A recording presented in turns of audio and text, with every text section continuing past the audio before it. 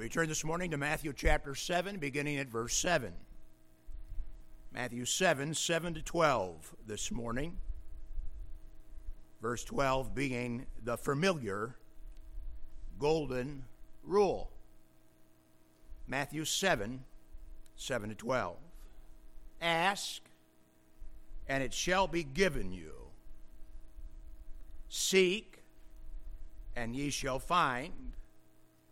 Knock, and it shall be opened unto you. For everyone that asketh receiveth, and he that seeketh findeth, and to him that knocketh it shall be opened. Or what man is there of you whom, if his son ask bread, will give him a stone? Or if he ask a fish, will he give him a serpent? If ye then, being evil or sinful, know how to give good gifts unto your children, how much more shall your Father, which is in heaven, give good things to them that ask him? Therefore, all things whatsoever ye would that men should do to you, do ye even so to them. For this is the law and the prophets. Father, there is a sense of angst in my soul this morning as we approach the text, because it is very familiar, and therefore many people think they know and understand what it is that Jesus is talking about. And really, upon the study of your word, it is very clear they don't. And so we pray today that you would help us as we deal with an interesting section of the Word of God, ending with a rule as called in the world.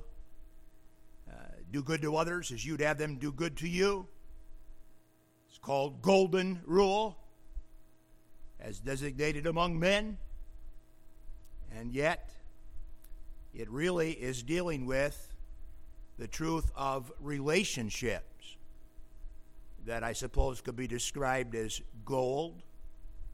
The gold relationship with you as our God, and golden relationships with others, governed by godly discrimination and love.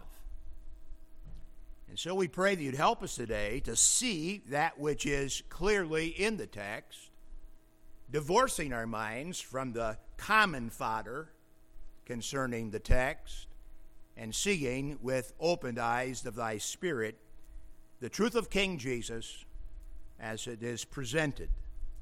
Thank you for the opportunity. We ask your blessing upon us in Jesus' name and for his blessed sake. Amen. Everyone desires to be treated fairly, unless, of course, they can be treated with advantage. Think about that. Everyone desires to be treated fairly, unless, of course, they can be treated with advantage. The maximum commonly referenced as the golden rule, verse 12, is reflected broadly in many spheres of modern culture and society. Thus, many commentators work, as I believe they should, to make the words of our Lord here distinct from the very similar things that were said before him in historical points of time, as well as by some of his contemporaries. For instance, the Roman Seneca has a statement about treating others as you would like to be treated that is very close to what the Lord says here, and of course is contemporary, or from that same period of human history.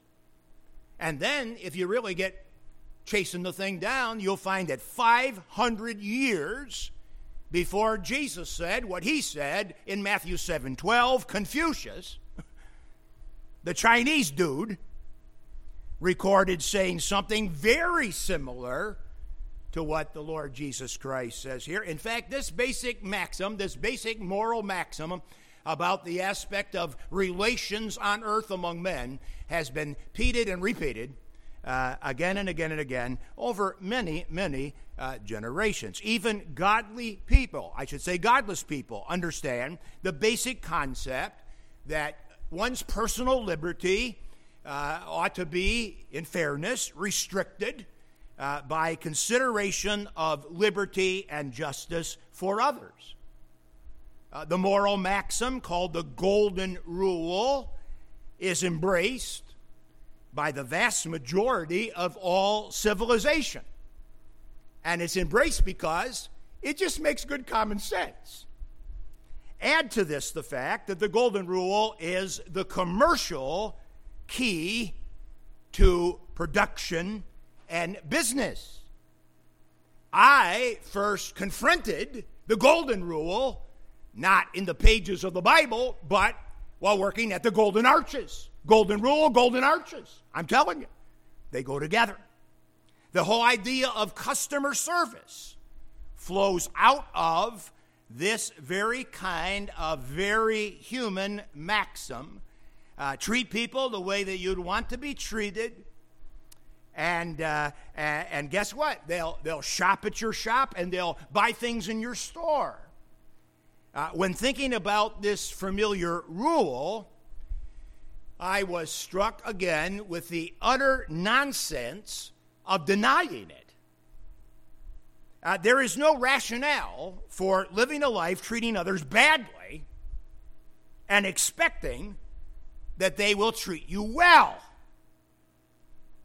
I was gripped with the common sense that is reflected in this rule, even as nations and corporations embrace it. And so then the question is that what Jesus was talking about?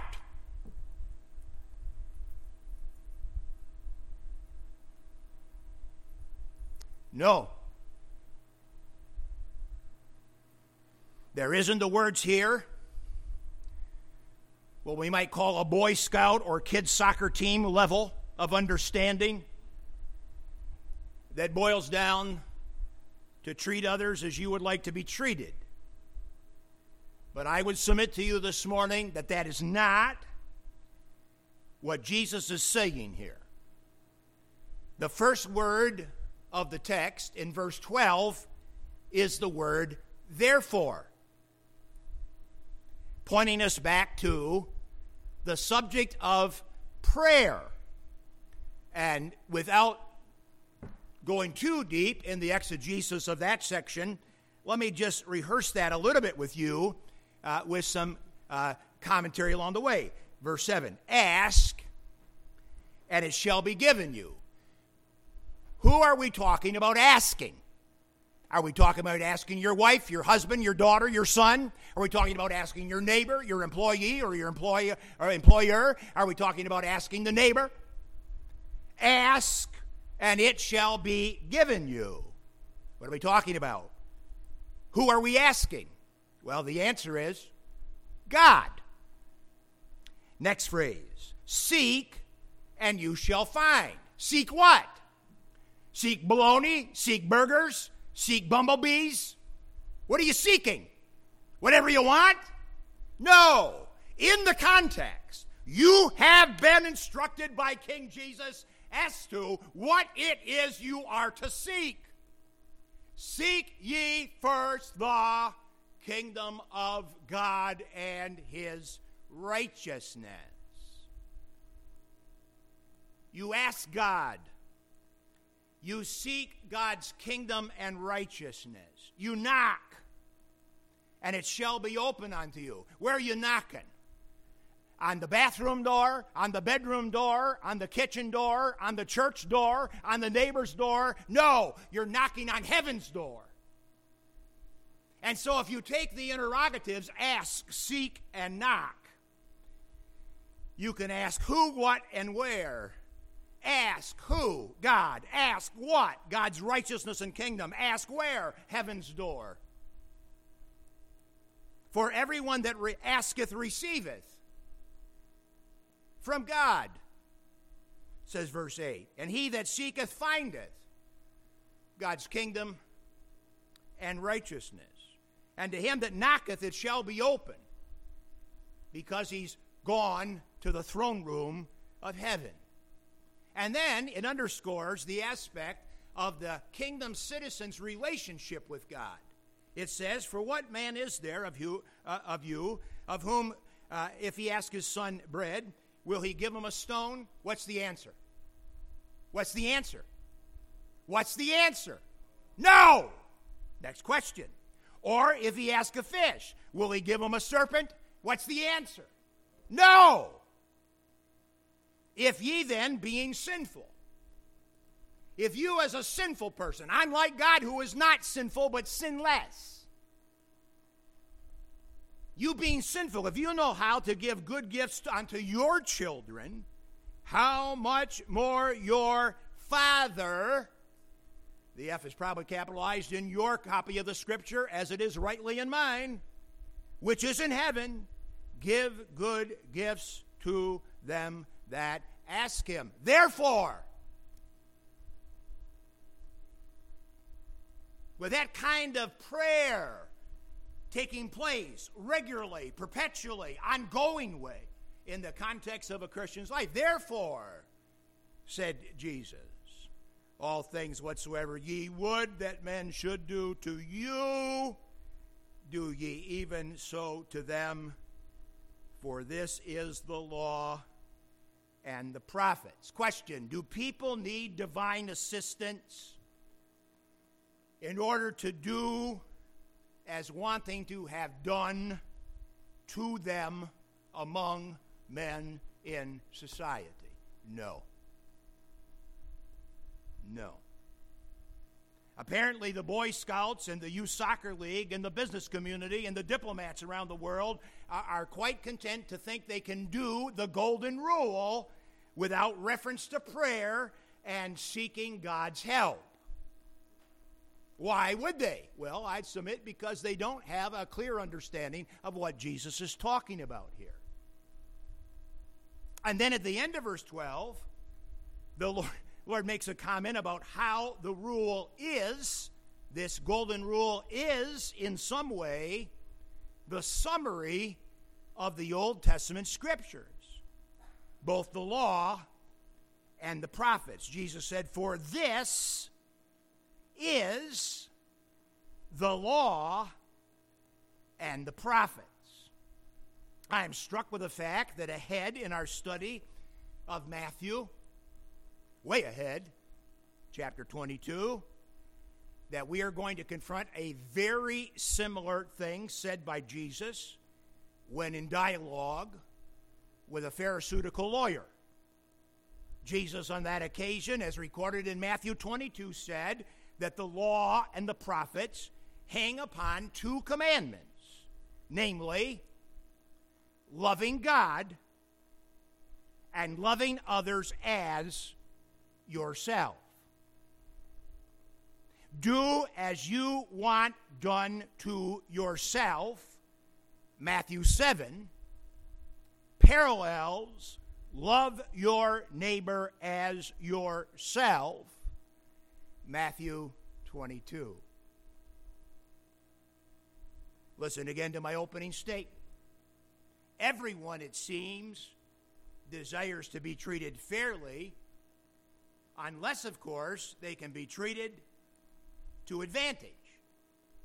Whatever the sense of the golden rule, apart from Christ, is disturbed by one's own selfish motivation. I am doing right because I want people to do right to me. I want to be treated right, so I treat them right. That is a good human deal. I don't need God's help for that. But if, in fact, what Jesus is talking about here is to be connected rightly to love God and others as yourself. Love God, commandments 1 through 4, and others as yourself, commandments 5 to 10, which is a summary of the Old Testament law and preaching of the prophets. Well then, I'm telling you, I'm going to need God's help to love people as God loves them and seek their best interest as I would seek my own best interest before God our Lord. That's a whole different animal. And I'd suggest that's exactly what Jesus is talking about in this text. We want to digest the maxim of Jesus Christ in its connected sense to the text and to the sermon, not in its epigram form, not in its printed out on a card or a sticky note and stick it on the refrigerator.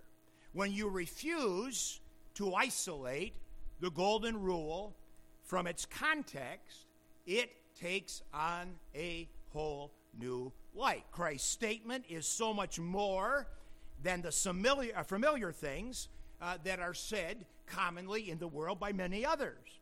There is not an ounce of self-serve in the statement of the Lord Jesus. It transcends common sense of the community. It transcends the common sense of business. It is wonderfully and precisely connected relationally, first to God and then to man. So much so that I have written in the margin of my Bible, golden rule, no. Golden relationships, yes. Golden rule, no. Golden relationships, yes. The golden rule is connected to the righteous living and serving as one on earth under God. The golden rule is connected to loving God and others as demanded under God's law. Thus, King Jesus connected the golden rule with the law and the prophets. The golden rule is connected with the Lord's prior emphasis upon righteous judgment and the necessity of relational discernment. We must judge others rightly if we are to be to them real help. Matthew chapter 7, verses 7 to 6.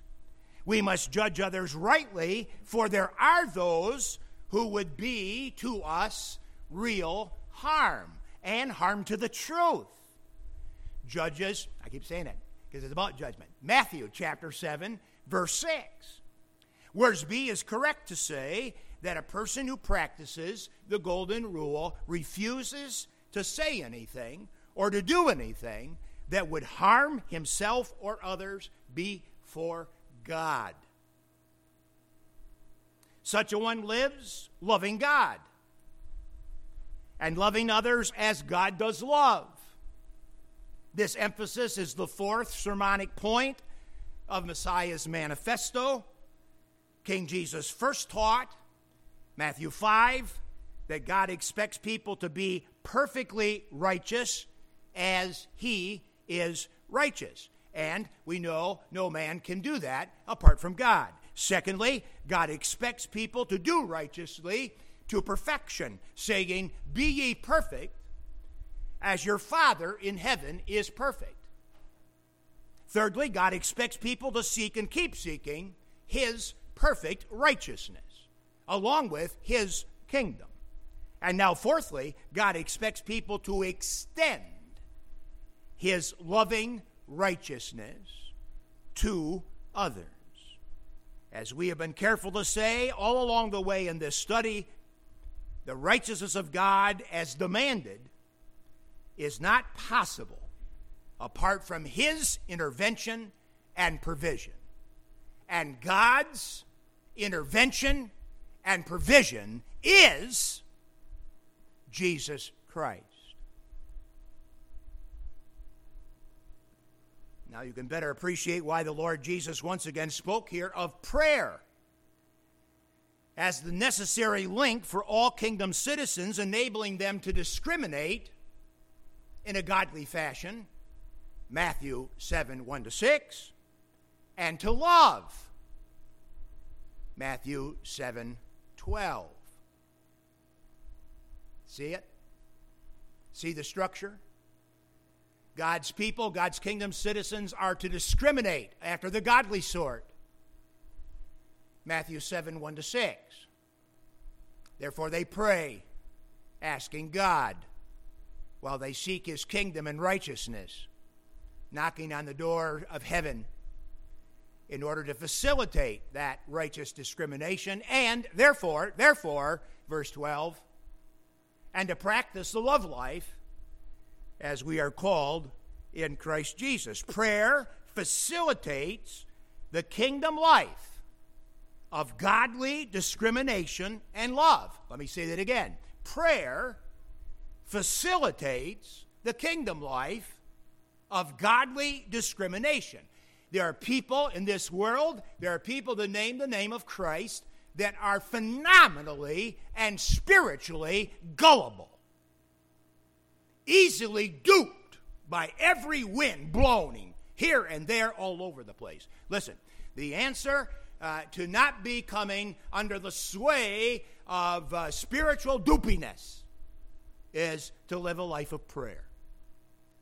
And then when it comes to facilitating the idea of living in this world the way that God would have you live in this world, if you try it on your own for a day, you'll know it's absolutely impossible. Living a life, loving God, and loving others before God is an impossible life unless God would help you. And the way that God helped you as a kingdom citizen is by, in relationship to your practice on prayer. We help ourselves and others by prayer, which facilitates the kingdom life of truth and the kingdom life of love. And then in that light, you can go back to verse 7, and we see that Jesus said, ask and keep asking. The verb tense of ask, the verb tense of seek, the verb tense of knock does not mean a one-time activity and you're done. No, it means that you ask and keep asking. You seek and keep seeking. That you knock and keep knocking. What in this context would we understand that we are to be asking for? The answer is wisdom, discernment, insight, and love. James says to his fellow believers, if any man lack wisdom, let him ask God. Wisdom, Lord, wisdom, for what to say and when to say it. Wisdom to navigate the complex relationships that are evident on this world. Lord, we have a relationship with you, and we need your help to do that. We need your help to walk with you in the light of your word. Oh, God, we need your help to be devotionally correct in this day. But more than that, when it comes to the people that are around us, whether they be in our family or in our neighborhood or in our church, oh, Lord, it's so complex. And there's such a godly need for discrimination, for discernment and judgment, to be able to know and to understand and to relate to others correctly as you have called us to love. As you love. That's what you're asking for. Wisdom. Wisdom to rightly judge and love others. Jesus said, seek and keep seeking. And what in this context would we be understanding that we would seek specifically? Yes, in the big context measure here, God's kingdom and his righteousness. But the answer in regards to Matthew 7:12 has a little narrow focus upon God's interest in our lives and in the lives of others. What does it mean to love others as yourself before God? It means that the same things that you would look to God for your own sense of spiritual stability and maturity, are the very things that you seek by way of prayer in the life of others. It's not talking about $5 for a goodie bag at Wendy's. It's talking about a life that is dedicated to seeking God's kingdom and righteousness. And that's how you pray for yourself. that your prayers are all not locked down to whatever dog is barking at you in the ebb and flow of circumstantial life, but that you are one delivered from your sins. You've moved from darkness to light. You have eternal life in Jesus Christ your Lord. And as a result of that, things that are higher, things that are nobler, things that are better and eternal have allured your sight. Your eyes are on the heavenly, on the things that matter in eternity, on God's kingdom and true, perfect righteousness. And based upon that, you pray for yourself. And based upon that, you pray for others. We are to seek God's interest in the kingdom of God and His righteousness. Prayer is absolutely necessary in the life of an individual and in the life of a local church. And of course, Jesus said, knock and keep knocking. Why keep knocking? The answer, because God has unlimited power, and He can indeed open closed hearts and minds.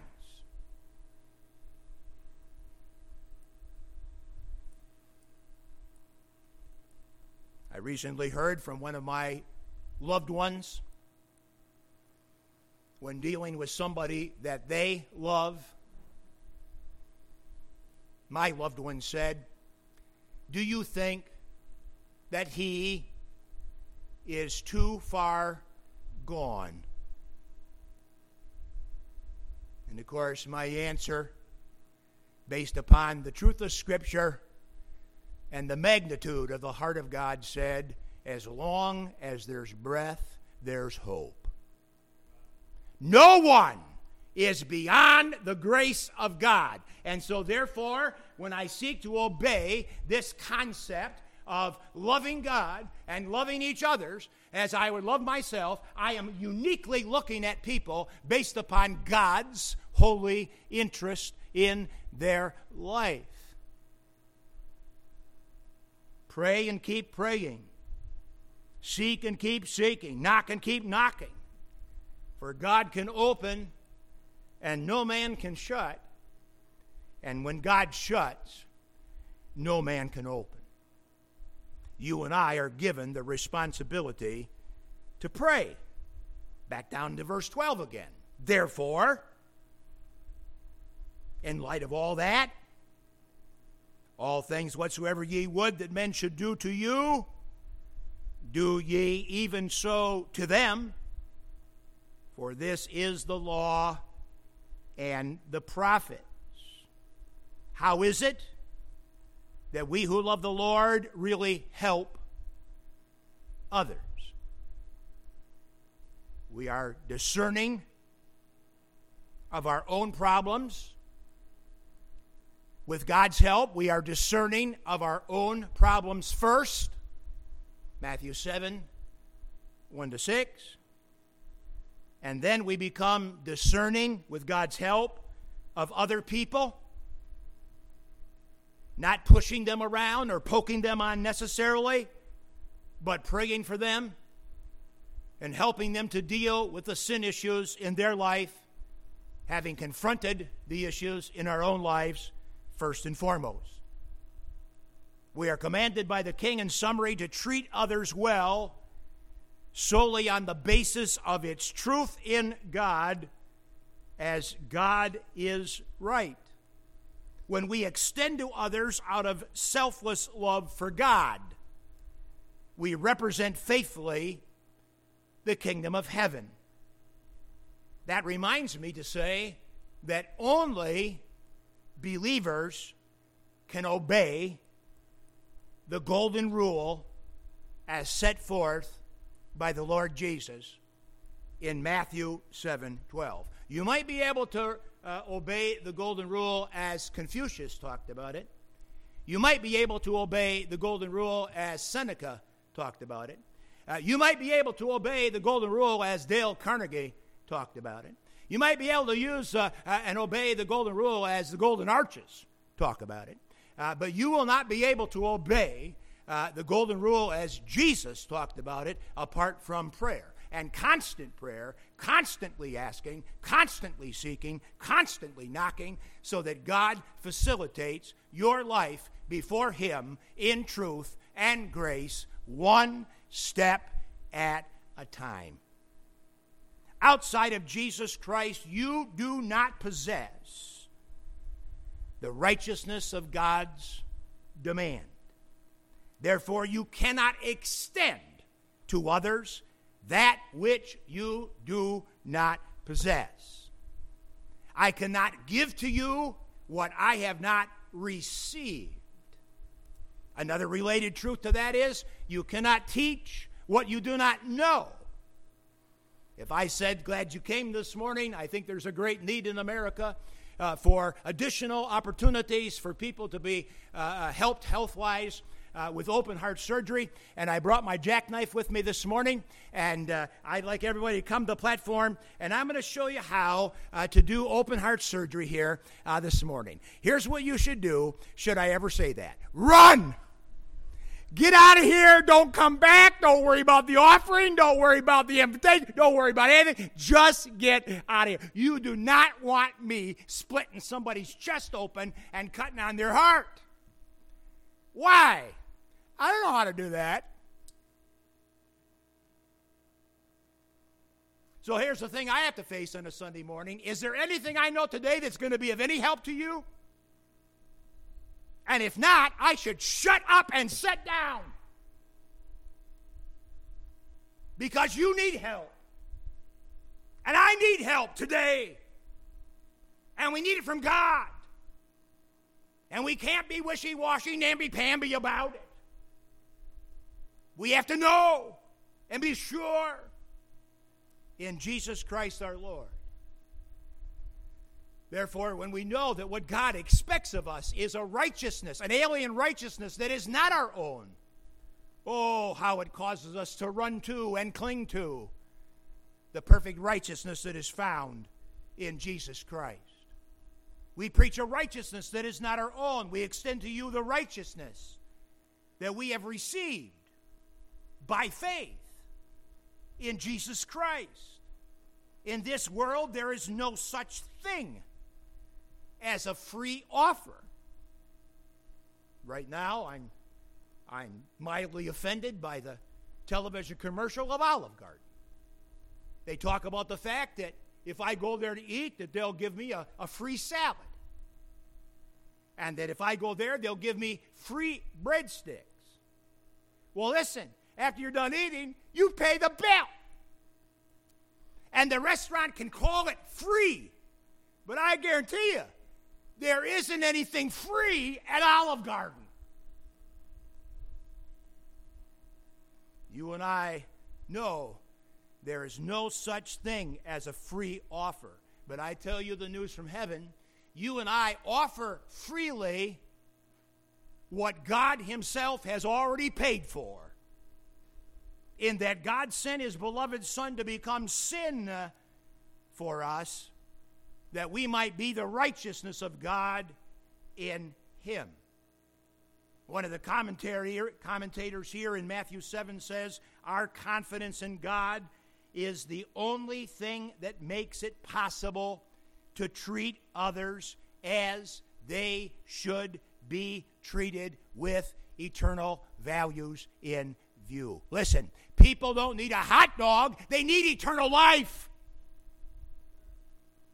People don't just need a cold drink of water, they need the water of life.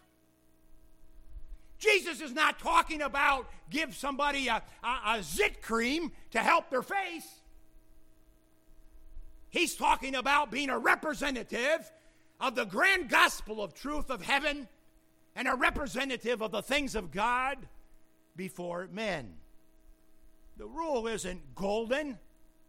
The relationship with God is golden. The relationship with people is golden as you depend upon the Lord. I commend to each of you here this morning the golden relationship with God through Jesus Christ and with others as God Himself enables. God demands in people that which is true of him. He demands perfect righteousness. You do not possess it. You do not produce it. But you can receive it. You do not possess it. You do not produce it. But you can receive it by faith in Jesus Christ. And once you have received it, then you can extend it to others as you look to God in prayer. Remember that Jesus had gone up into a mountain to pray, and some of the really dedicated disciples were left at the foot of the mountain.